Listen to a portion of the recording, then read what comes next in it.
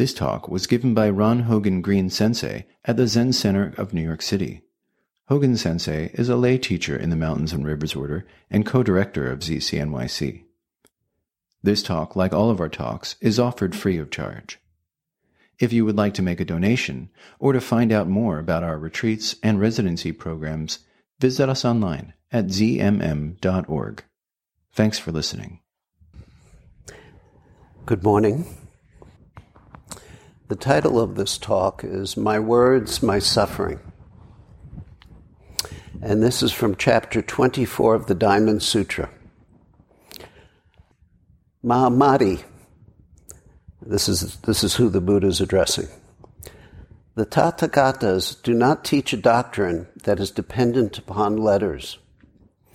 As to letters, their being or not being is not attainable. It is otherwise with thoughts and words that are never dependent upon letters. Again, Mahamati, anyone that discourses on a truth that is dependent upon thoughts and letters is a mere prattler, because truth is beyond thoughts and letters. For this reason, it is declared in the canonical text by myself and other Buddhas and Bodhisattvas that not a letter or thought is uttered or answered by the Tathagata. For what reason? Because truths are not dependent upon letters. And then the Buddha goes on.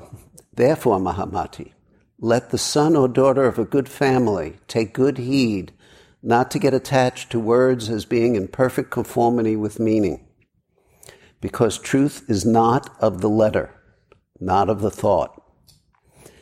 Be not like the one who looks at the fingertip. When a person with their fingertip points out something to somebody, the fingertip may be taken wrongly for the thing pointed at.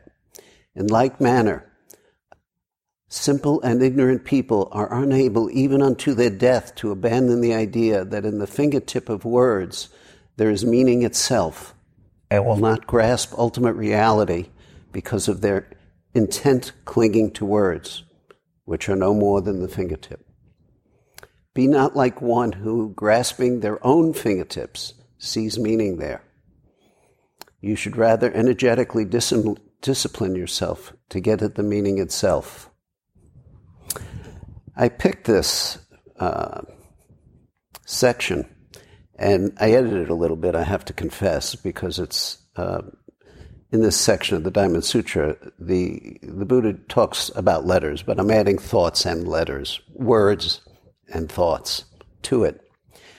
And, I kind of didn't realize why this section was on my mind so much until I kind of connected it with a short video that I had shown at the monastery a couple of weeks ago during the Karma workshops. And it's I may have mentioned it to some of you. It's called Being 97, and it's a wonderful video. It's 17 minutes old. You can find it on Vimeo.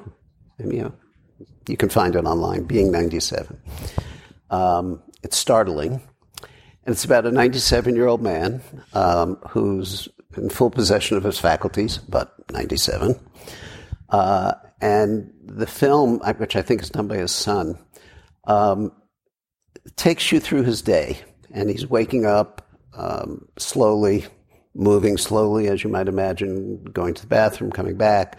An aide comes in and helps him get dressed, and he begins to eat his breakfast. And while he's doing that, the coverage is, he's speaking. Not in the reality, but there's an overlay of his commentary. And he's a famous philosopher. I didn't know his name, but I know he's a famous philosopher. And he's written many books. One of them is on dying. And he was a professor, the whole 9 yards. Obviously brilliant at 97. There he is with his faculties. And as he begins to go through his day and the camera follows him, he talks about all the books he's written, and particularly about the one on death, and how he's very clear in his conclusions in this book on death and on dying, in that there's nothing to be afraid of death or dying, because when you're dead, you're dead. There is no one to be concerned about. And he lays it out philosophically. I'm laying it out in kind of a half-wise-ass manner, but he lays it out, very structurally, philosophically, and he's very clear on it. And then he says, and he doesn't, I'm not exactly quoting him, now I'm 97, and I basically realize that all that is bullshit. Now that I'm actually facing my own death, he knows he's going to die soon. He's 97. Where's he going to go? He ain't going to be around when he's 107, right? So, and he actually, I think he died the next year. He says, none of that's true. I want to live. I want to live. And I'm scared of dying. I'm very scared of dying. And a couple of things came up for me, which is no matter how long we live, we want to live more. If you want more at 97, you're going to want more at 197 probably. So it's not a matter of length. I remember the quote from Yasutani Roshi, our great grandfather in the Dharma, who, when he was elderly and still running around Japan teaching, as the quote goes, in his raggedy old robes, which I can relate to because all the clothes I wear seem to turn into rags. But anyway, he said, I'm old, I'm going to die soon, I don't want to die, but I'm okay with it. Words to that effect of, which sounds right to me. That's how I feel. So in the course of this film, at a certain point, he's taken out into the garden. And it's a beautiful spring day. And he's looking at the garden. And he's looking at the flowers. And he sees something. And he sees the moment. And he says, where has this been all my life? I've gone through, and he led a terrific life. Great marriage, children, everything's perfect in a sense in his presentation. Very successful professionally, not lacking materially. Everything was good. If you're going to live a life, great way to go through life. And he says, where has this been my whole life? Why have I not seen this? And then he goes on and he intellectualizes it and he places it in his position and moves on. It's just a short, very short, quick part of the film. And so that film stuck with me, and it made a great impression on the others who saw it. The workshop was on karma, and we spent the next 2 hours talking about that film and the karma of living a life and when our karmic responsibility comes due. And there he is at the end of his life, having lived a terrific life and being sorrowful about what he's missed. So what are we doing here? I find myself in many of the talks I give starting off with this question, why are we here? Why are you here? And it's always fascinating to me to ask that question. I don't think it's a coincidence. I ask it over and over again. What's the point? And I ask these questions to remind us that we're not just doing this so we can feel a bit better about ourselves or about our life. Yes, that may happen out of practice, at least in some points. But there's probably more effective ways to feel good, right? I mean, you know them all. You know how you can make yourself feel good, and you know the consequences of that. So this is spiritual practice. This place and what we do here is to bring forth our inherent mind of wholeness, our true being, and bring it forth so that we can truly live out of it. So we don't come to the end of our life and say, oh, I've missed it. It can take a while to get a sense of the forms, the mysteriously seeming incomprehensible liturgies, the specific ways that we do kinhin, why we do what we do in zazen. Why are we doing this? Counting our breaths. How we bow, how we hold our hands, how we respond to the cues from the bells and gongs, and so on. Why the robes? Why the funny aprons that some of us wear? Why do we sit without moving in zazen? Why is that so emphasized? And so on and on. Each specific gesture has a purpose. And some of them we speak of, some of them we don't. We invite you to see and learn by doing. Nobody's going to prohibit you from asking, and we'll respond, but there's a limitation to what you see. But the fact of it is, until you enter the practice as yours, as your practice, and give it your energy and your life, the details of what we do don't have much power. We're doing them by rote, pretty much. We're imitating. And yet something happens as we begin to do them. People come to the temple for the first time for many different reasons. Some are curious, some just wander in, a thing to do on a Sunday morning. I'm always interested. People I'm actually most interested in, the people who come at the end of the service or at the end of beginning instruction, run out the door, which 4 or 5 people did. And that's fine. That's all good. There's nothing bad about any response to this. But I'm always curious about that. I would love to interview them.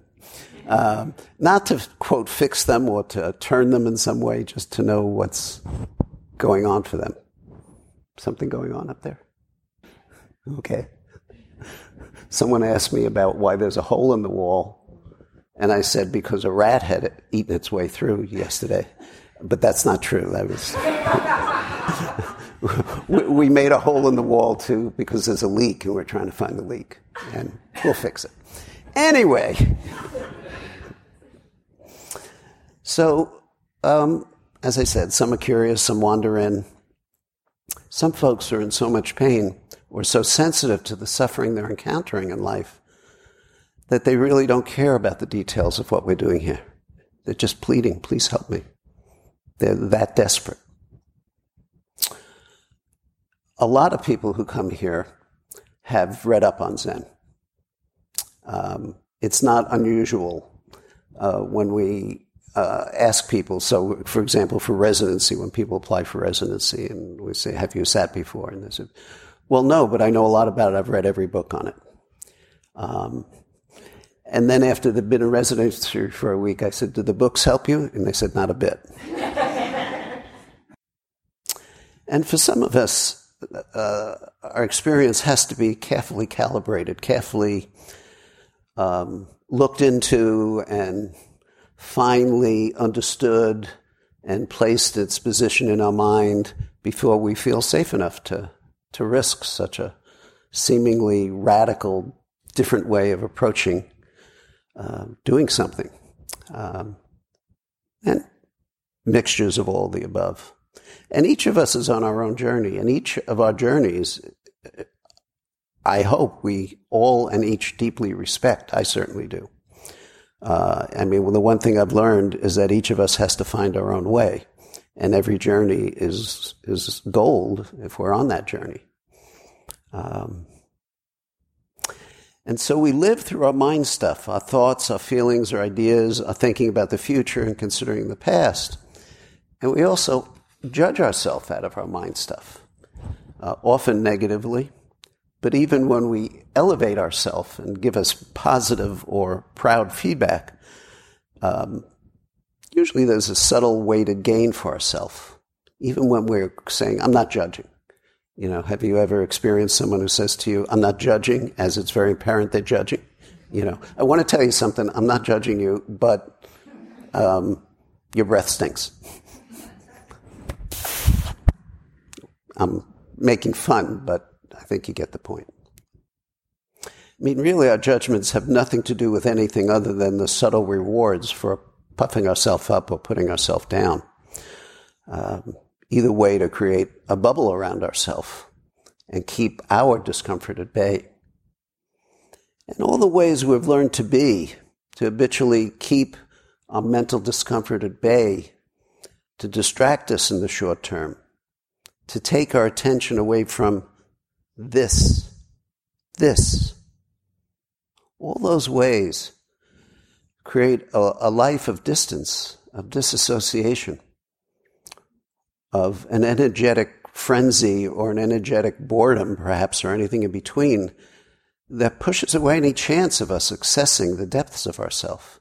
You know, in the film that I mentioned, he used what he had, his intellect, to do a deep dive into any topic that philosophically he could write about. And in effect, that's what he used, not to pay attention to the life he was living in the moment. I mean, he paid attention from other levels, obviously. But in that moment just before he died, I don't mean he died the next second, but shortly, weeks or months before he died, and he was in that garden, that was perhaps the wholest, most complete moment of his life. And it took him 97 years to appreciate that. And then he forgot it. And then we encounter this practice. And what are we looking at in this practice?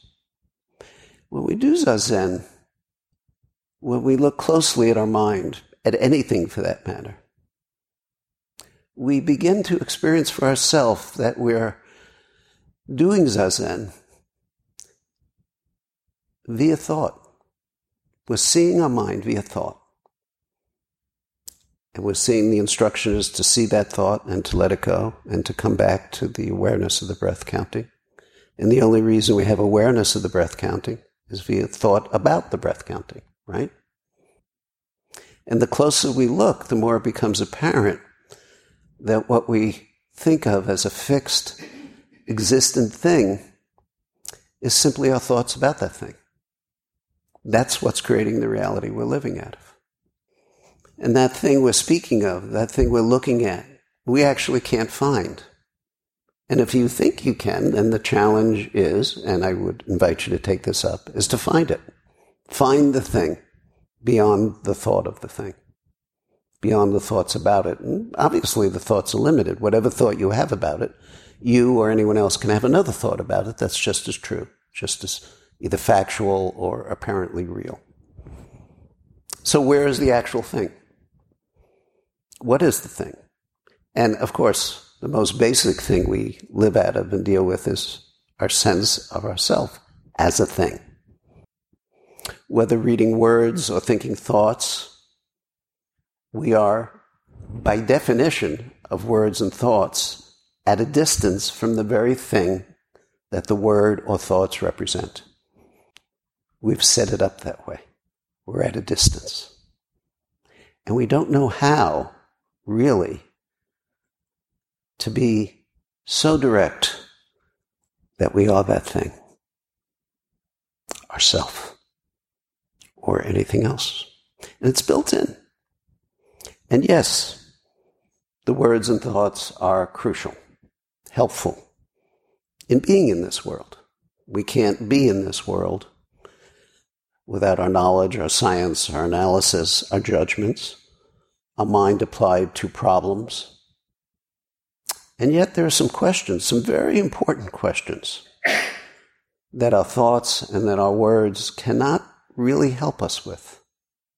I mean, they can help in a provisional way. It helps to read books. It helps to know about something. I am an incompetent fool when it comes to cooking. This is not just a story I tell myself. Trust me on this. And I once read a book, How to Cook. It didn't help. There are just some things that don't go for each of us. And there are some questions that just don't go to our words and thoughts. And these are the kinds of questions that bring people here. You know, in this Buddhist practice, we speak of emptiness. Emptiness is simply this reality that is not what our thoughts and ideas can know. Reality. Not some idea of reality, not something about it, that our thoughts and ideas cannot know. When he was in the garden and looking at the garden as it is, a little something happened to him, a little slight opening happened to him that he saw. For a moment, it cleared. And then 97 years of conditioning kicked in. And he placed it in a particular place. This is not what we think it is. This, not what we thought. We think this is what we describe, and that does have a provisional, somewhat useful reality. Provisional reality. Very provisional. And to the extent that we forget that these words and thoughts that we read and think and assign to things is provisional, is the extent that we suffer. The extent that we feel alienation from ourselves and from others. The extent that we hurt, whether we'll acknowledge that hurt or not. You know, it's interesting how deep an impression this has made for me. When I was a child, till I was about 14, I spent a lot of months, everybody's got their sad stories, but a lot of months locked in my room. And the one way I was allowed out was to go to the library, so I became a reader, an autodidact. And I read everything. And so I'm accustomed to do that. So that's very powerful and distracted me from my life as I was living it, but it also conditioned me. It's interesting when I look at the work that the Sangha is doing in the Beyond Fear of Differences, in the what is whiteness, and by implication, what is gender, and other what is.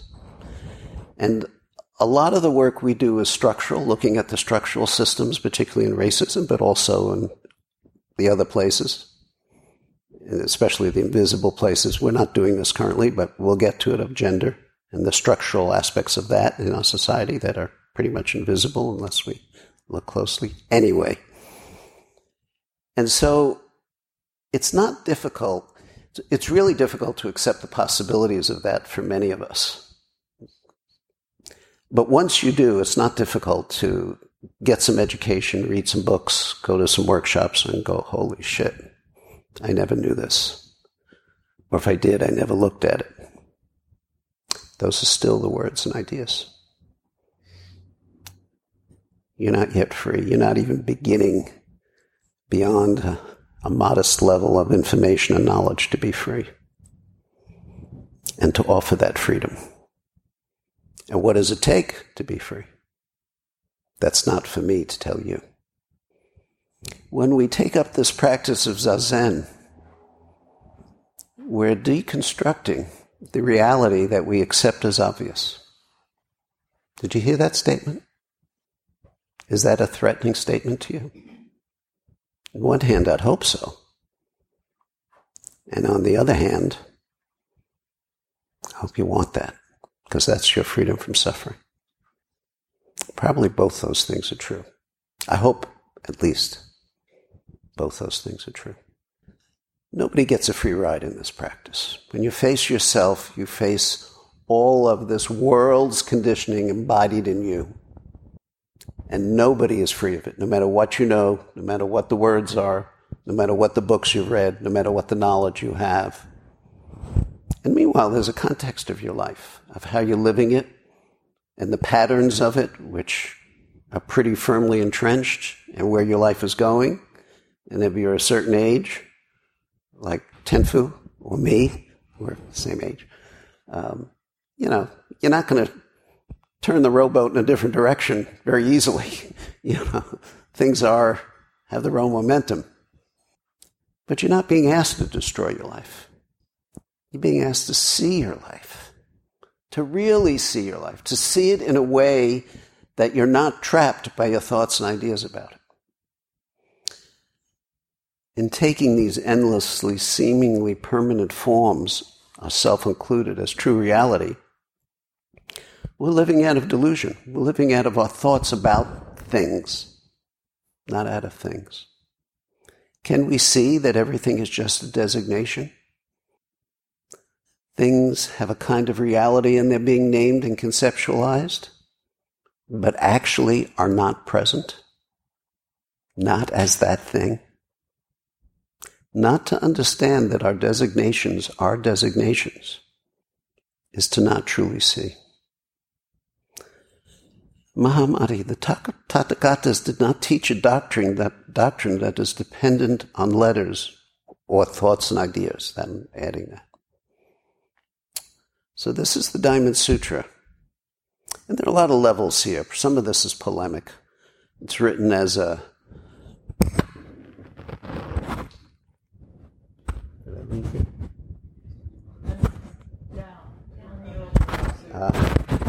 Hi.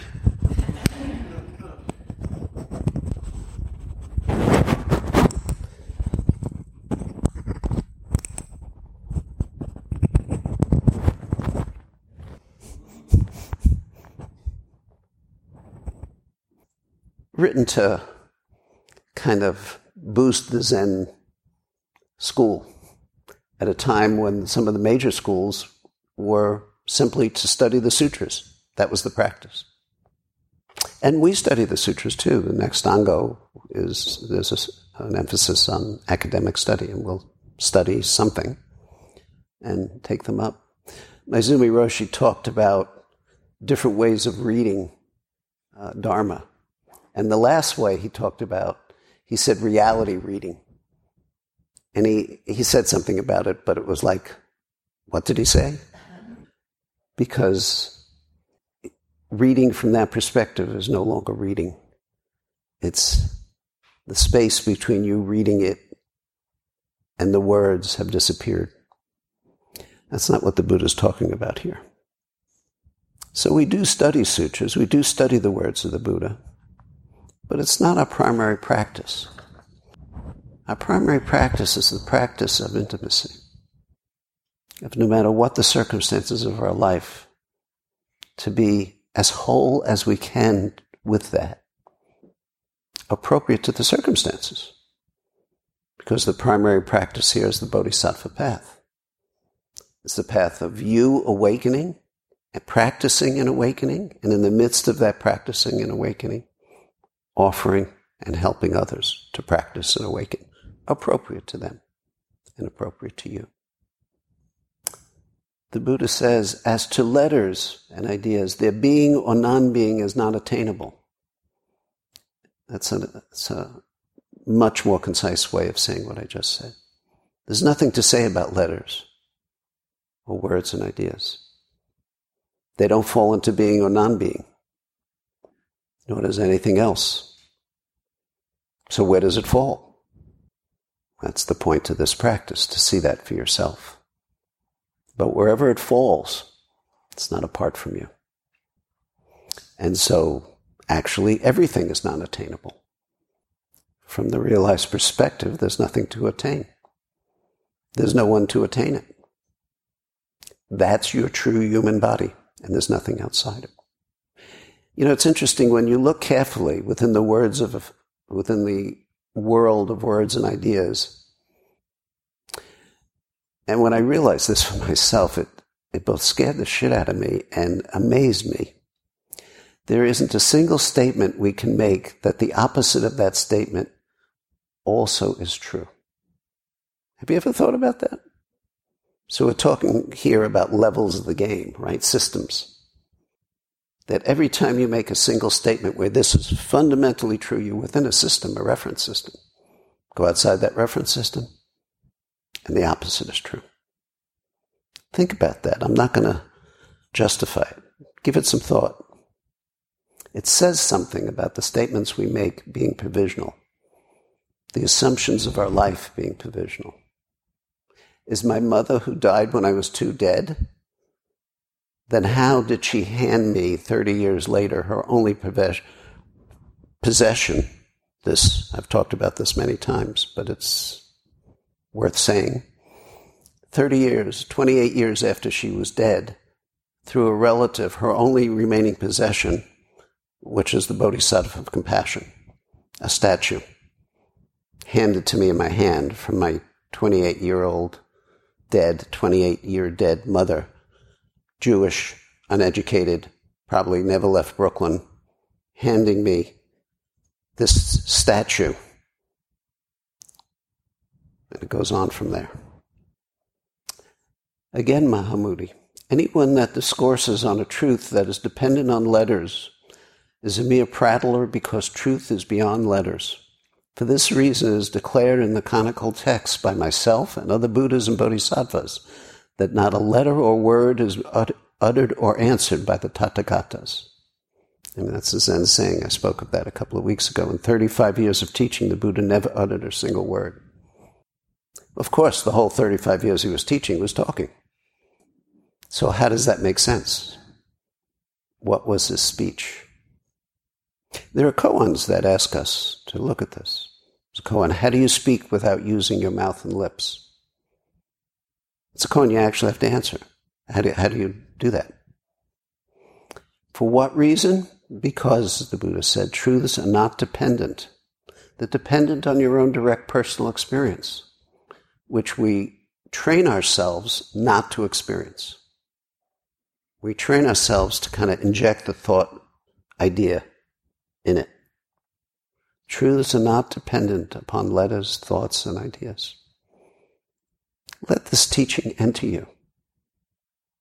This is our discursive mind we're speaking of. This is our sense of self, separate self that we're speaking of.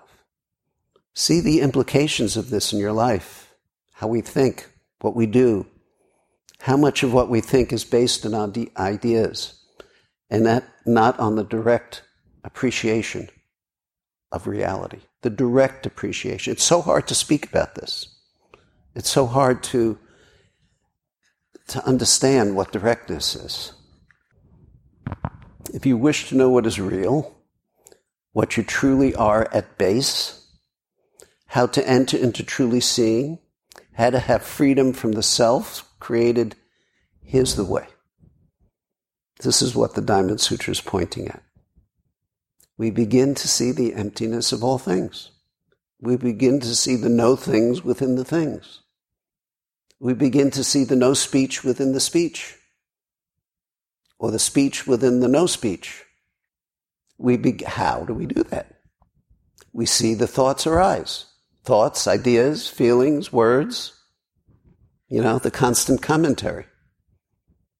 What does it mean to see them, to actually see them? In the instruction of zazen, it doesn't say, see the thought, let it go, and if it does say that, it's incorrect. See the thought and see the thought. See it, own it. It's yours. You're making that crap up as you're sitting there. You may have some insight into, something in your life, but then let it go. Consciously. Let the thought go. Let the feelings go. And come back to the direct experience of your breath. It doesn't sound so difficult. Take a breath and just experience the breath and nothing else. Take up the question, mu, who am I? Just experience that and nothing else. Sounds simple. Just take up this moment of being and just experience that and nothing else. And the interesting thing is, as we practice that, we can let it go. And the only reason you can let it go is because it has no fixed existence. If it was real, you couldn't let it go.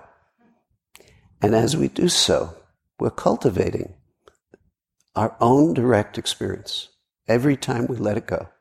And there has to be a willingness to do that. There's a risk there. There's a fear of not letting yourself do that. That needs to be honored. That's a thought too. That fear is a thought too. Oh, I can't do this. That's a thought. See that thought and let it go. So the wonder of this practice is there's no thought you can have that you can't see and let it go. You can't fail. But there has to be a willingness. And you may have to acknowledge your own suffering enough to do that. Yet if we're faithful to the effort, and if we trust the process, even a bit, and practice with some consistency, the gap between our sense of self and our constant commentary begins to narrow. It's not linear. It'll do what it does according to our karma and our life that we've led now and our habits and all the stuff that gets poured into this body and mind that we are now. But eventually there'll be a space of no commentary, just the breath breathing. Maybe not even that. Do you know you're coming alive when you're doing zazen? Do you know you're cultivating the wisdom of stillness and the cultivation of silence? So that within that silence, when you speak truly. When you walk truly. When you move your lips, there's no one who's moving the lips. When you have thoughts and feelings, there's no one having those thoughts and feelings. Resting in stillness, when you come forth in thought and activity, you're intimate with thought and activity. There's nothing but thought and activity. It's whole. Did you think you were supposed to get rid of thought? Or that if you're still within your mind and there is no thought, that's how you're going to go the rest of your life? That probably will not happen. This is a process that doesn't lend itself to measurement. If you step outside yourself to calibrate your thought and actions, you're lost again in your self-prison. And you're not going to always want to do this. You're going to be a little boy saying, I don't want to. Or girl. Or some variation of that. But the main point is, I don't want to. That little child inside ourselves saying, I don't want to. So that's there. And that deserves honor and respect and openness. And let it go. And if you call this practice of cultivation of stillness and silence, if you call it emptiness, you're missing that everything, even the word emptiness, is empty of inherent existence. So don't fall into that trap.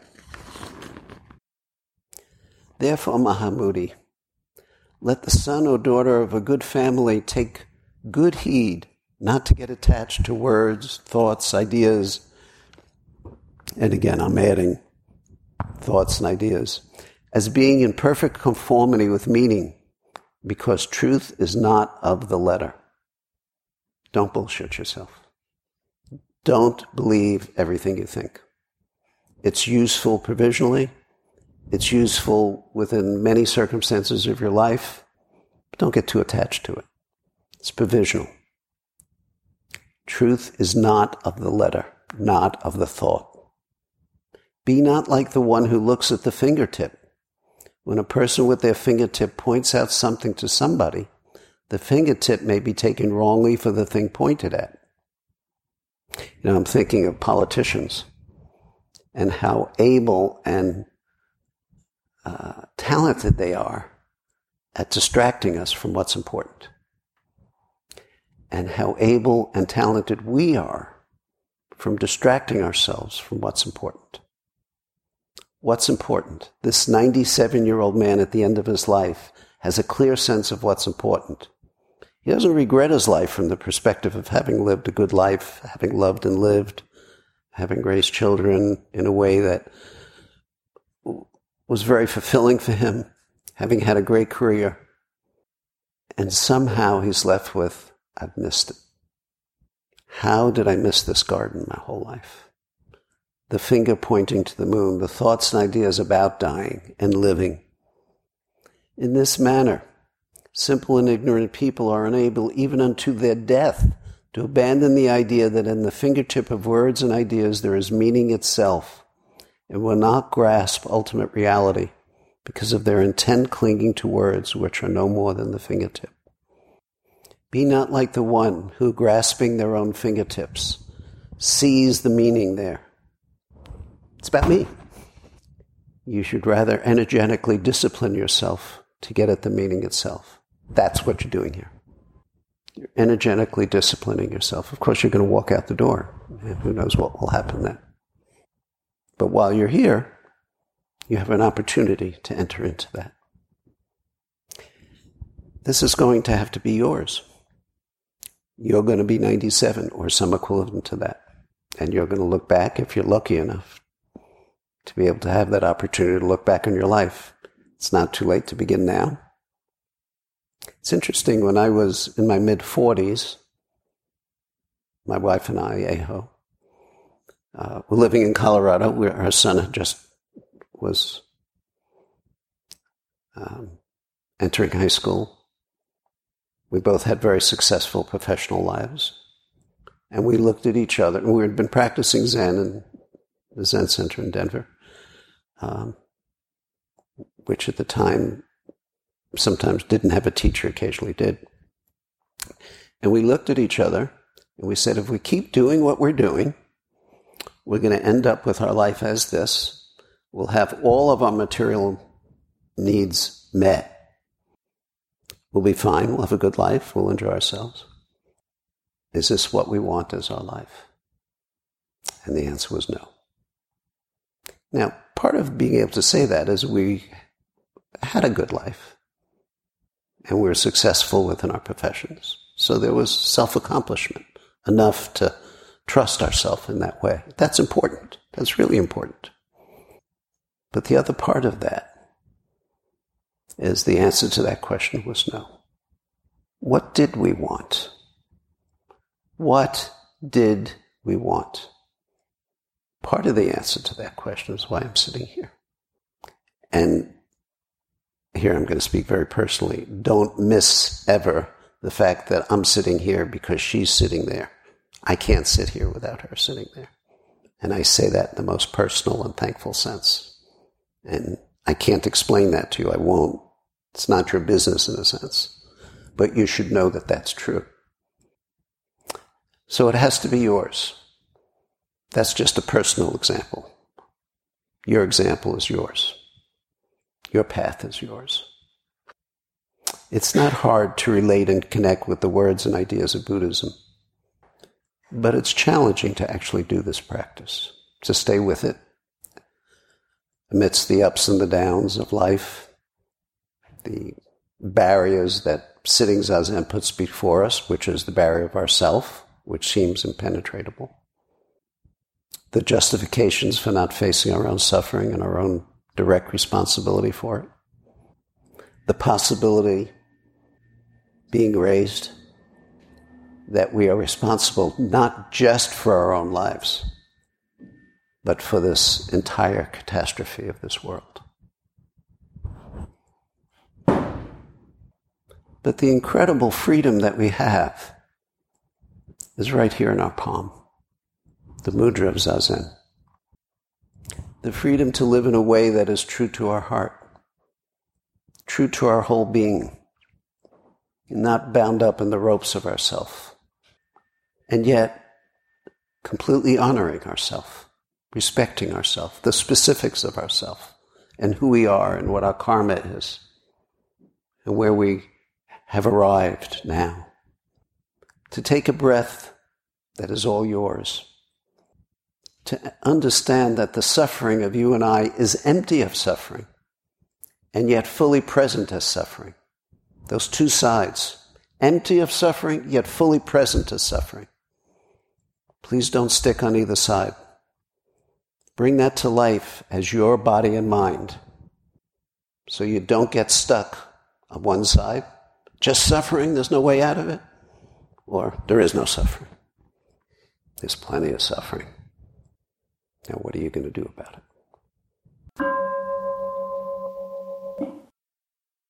Thanks for listening. You can find more Dharma talks, interviews, and events at zmm.org/media. While online, please check out the Jizo Project, our multifaceted initiative to make Zen Mountain Monastery more accessible and welcoming to all. Learn about the new Jizo House building and accessibility enhancements to existing facilities that are just two aspects to this exciting endeavor. Find out more and see how you can get involved at zmm.org/Jizo Project. That's JIZOPROJECT.